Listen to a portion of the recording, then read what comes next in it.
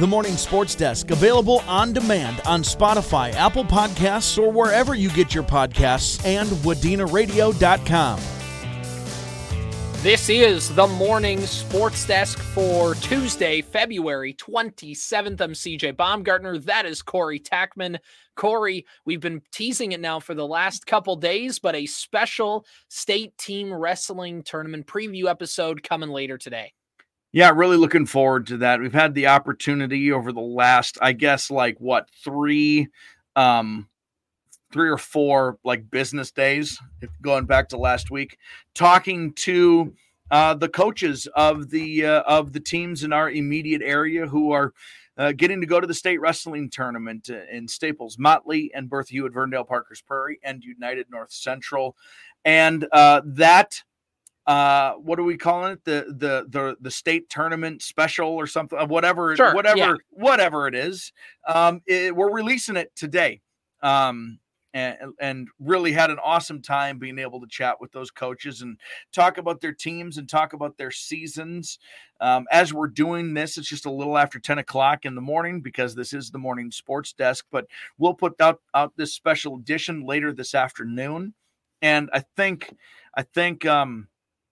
it's going to be really, really well received. The coaches were just great to talk to and gave a lot of great insight, not only about their seasons, but about their teams and their coaching staffs and I'll look back through some history with their programs. I just thought it was really fun. There's this whole big state tournament that's in front of these teams. And sometimes it feels weird to look back on when you have this exciting opportunity that's still right in front of you. But it is the perfect time to kind of reflect and see how it is you got from that first practice of the season to now you're practicing for a state tournament. It's a pretty special opportunity to reflect. And I thought the coaches came through really, really well with their anecdotes from the season. Was there one in particular that you thought that stood out to you that was fun to listen to a coach mention? Well, I think one that stood out for both of us when we talked with Bertha Hewitt, Verndale, Parkers Prairie head coach Bill Wagner, he was talking about the very first year that they were all a co-op with Bertha Hewitt, Verndale, and Parkers Prairie, and the 106 club, which had a kid from every school and all of them fighting for varsity time, but also all of them, instead of using it as an opportunity to resent each other and to cause drama and rift and faction, instead they came together and really helped bring the program along by just all being good buddies and pushing each other and being better and all that. That was really, really cool. I really loved that. With Staples Motley, talking with assistant coach Tappy, just getting to talk about what they thought they could do in their section and playing a really, really good holding four team who was ranked number 2 in state going into the section tournament. And basically with their head coach, Jim Jackson, basically just saying, if everybody does their job, something special will happen tonight. And everybody did their jobs. Some kids wrestled the match of their lives and they were able to get to that spot. Now they're the number 2 ranked team in Class A heading into the state tournament. So that was really, really cool. And just talking with Coach Oyster, talking about just everything that program has put in, going to the state tournament now for, I believe it's the 3rd year in a row, and all the work that's gone into that. That's really, really awesome. Corey, what stood out to you? I mean, all of those things. Coach Wagner mentioning that. I didn't get the chance to talk to Coach Tappy. By the way, Coach Tappy, I believe, named section. Coach Birga. It was Coach Birga. Well, accolades all the way around, which was... He won an assistant coach, section assistant coach of the year. Yeah, which is unbelievable. And then Coach Oyster talking about his coaching staff and kind of the family that they have built in that program, where kids who have wrestled in that program are either back on an official basis as a coaching staff, or they just come back to support those kids. He mentioned Ethan Hendrickson, who was just an outstanding high school wrestler, now doing things at the Division II level. When he gets an opportunity to come back into that wrestling room, he takes that opportunity. I think that's there's a lot of things you can say about the sport of wrestling, but the family that's built, it has a certain niche And that niche is ironclad. If you are in it, you are completely in it. There's no dipping your toes into wrestling. If you dip your toes into wrestling, you're out of wrestling in no time. Because there's no, you can't afford to do it any other way. So it was neat to hear his perspective on that and hear him recognize his coaches and former athletes who have helped contribute to, some success for this year too.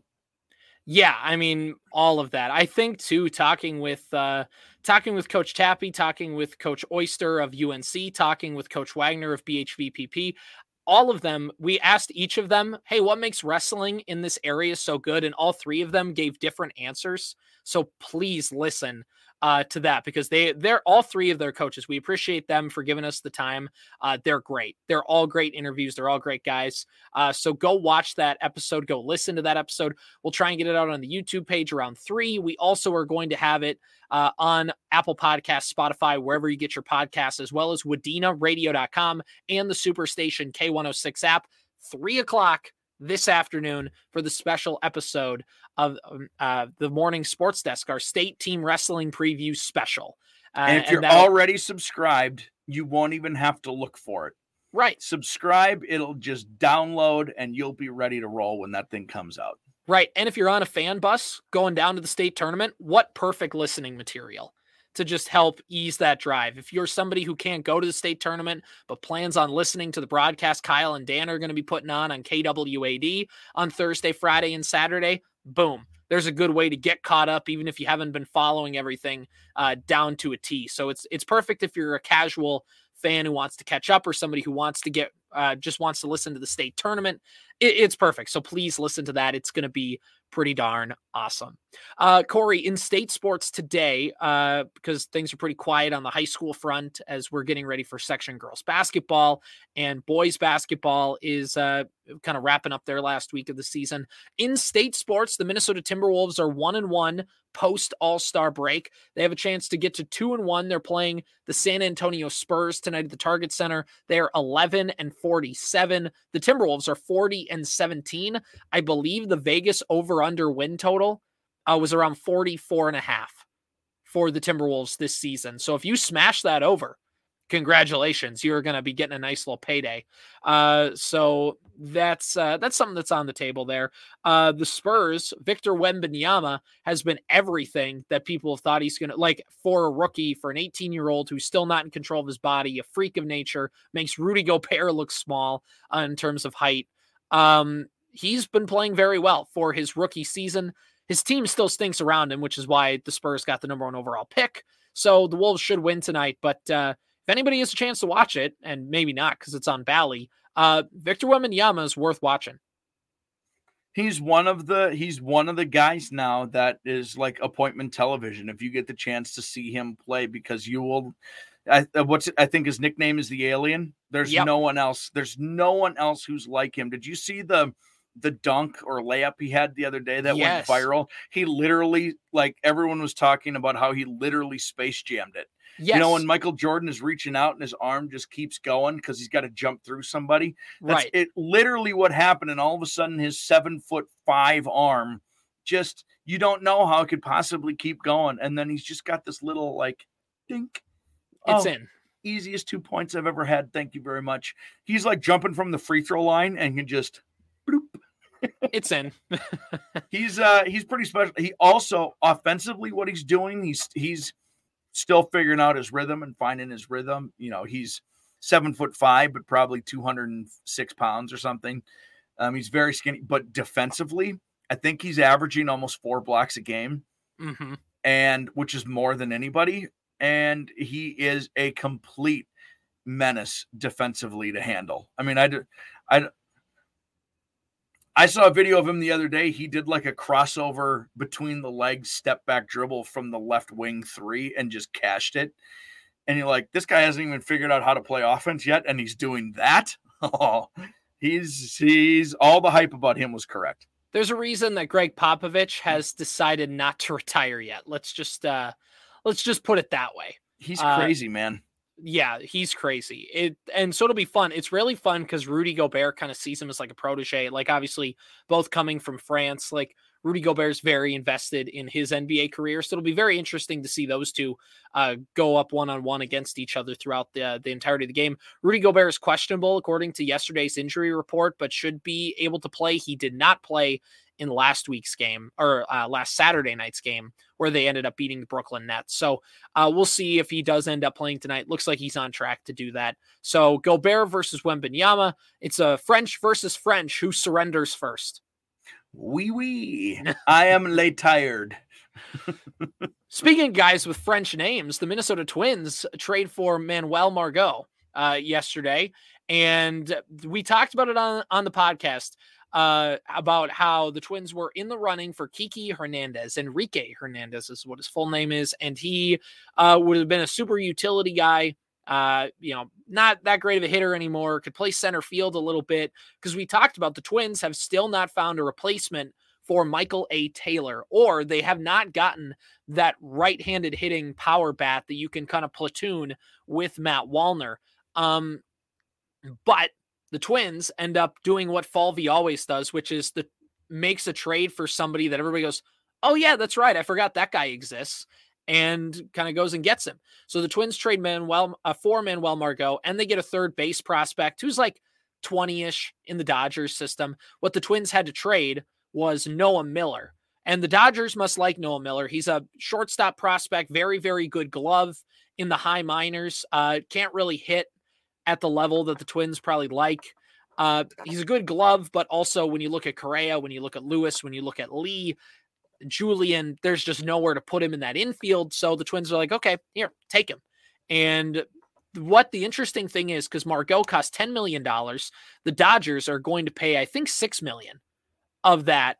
And I think because he has a contract, he has a option for next year that's $12 million. The Twins won't pick that up, but it's a $2 million buyout. And I think the Dodgers have to be on the hook, or the Rays, one of the two teams, because he was traded from the Rays to the Dodgers in the Tyler Glasnow trade. So he played all of 2 spring training games for the Dodgers, didn't record a hit, and the Dodgers like, get out of here, you stink. Go to Minnesota, you're banished. Go to Florida. So Manuel Margot, who is this guy? He played for Tampa Bay, also played a little bit for San Diego early in his career. He's a singles and doubles hitter. He's hit 8 home runs in the last 2 years. Singles and doubles guy, plays all 3 positions in the outfield. There's your Michael A. Taylor replacement. He strikes out. He's taking number 13 from Joey Gallo. Joey Gallo struck out like 40, 50% of the time last year. Manuel Margot strikes out 13% of the time. So the Twins end up getting a guy who can't really hit for power, but can play center field and has decent singles and doubles possibilities. And if Buxton does end up playing center field a lot, then you can platoon him with Matt Wallner. He has about a 720 OPS versus lefties. In 2022, his OPS versus lefties was in like the 800s. So basically, he can be a Buxton backup in center field. And if you need a guy to hit lefties for either Wallner or Kepler, that's a nice guy off the bench you can bring in late in games. That's literally why he's here, is to be a right-handed bat against left-handed pitchers. It's just more diversity within the lineup.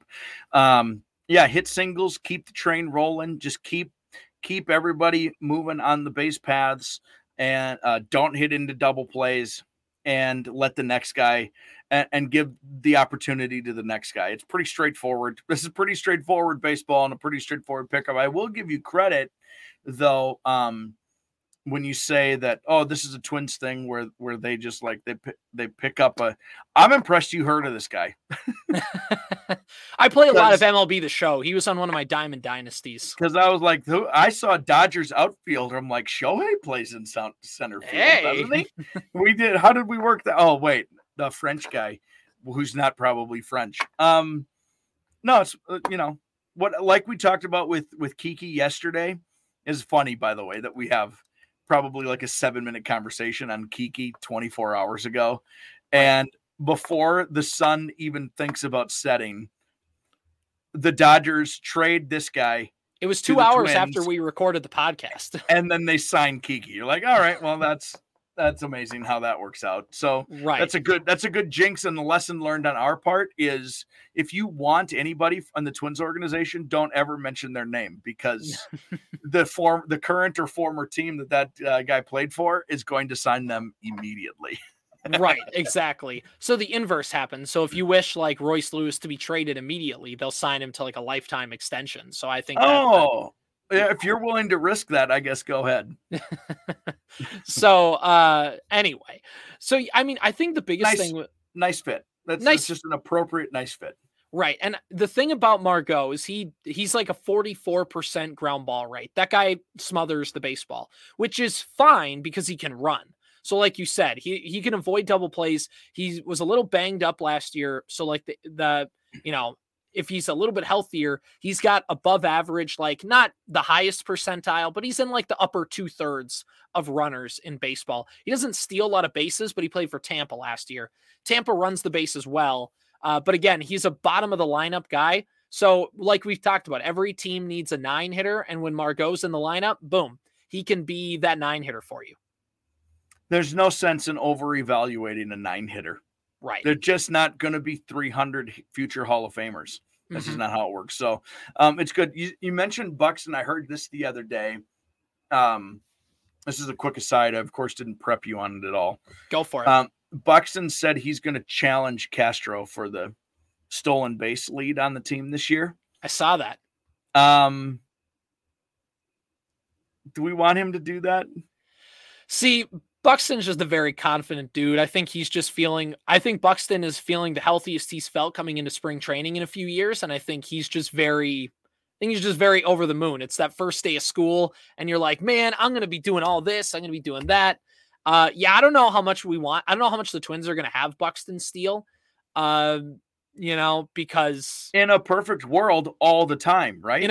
Especially since the Twins, they didn't steal a ton last year, but as the season went on and the rules have been changed to kind of encourage more stealing, the Twins did with Castro and with Michael A. Taylor, stole a decent amount of bags. So not like, I think, in a video game where you can turn the injury settings off, Buxton is stealing a million bases. Buxton's bunting every at bat, getting to first base, and then stealing second and third, and then There you go. But if in the video game stats, Byron Buxton's hitting is a 90 and his speed is a 98 and his arm is a 96 and his glove is a 99, his injuries are 112.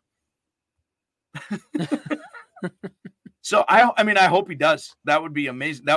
That's an awesome like interpersonal sort of competition that needs to exist to have fun. Like, it's a long season, all of those cliches. It's important to have that kind of stuff. And I hope like crazy that they do end up challenging each other for the stolen base lead at the end of the season.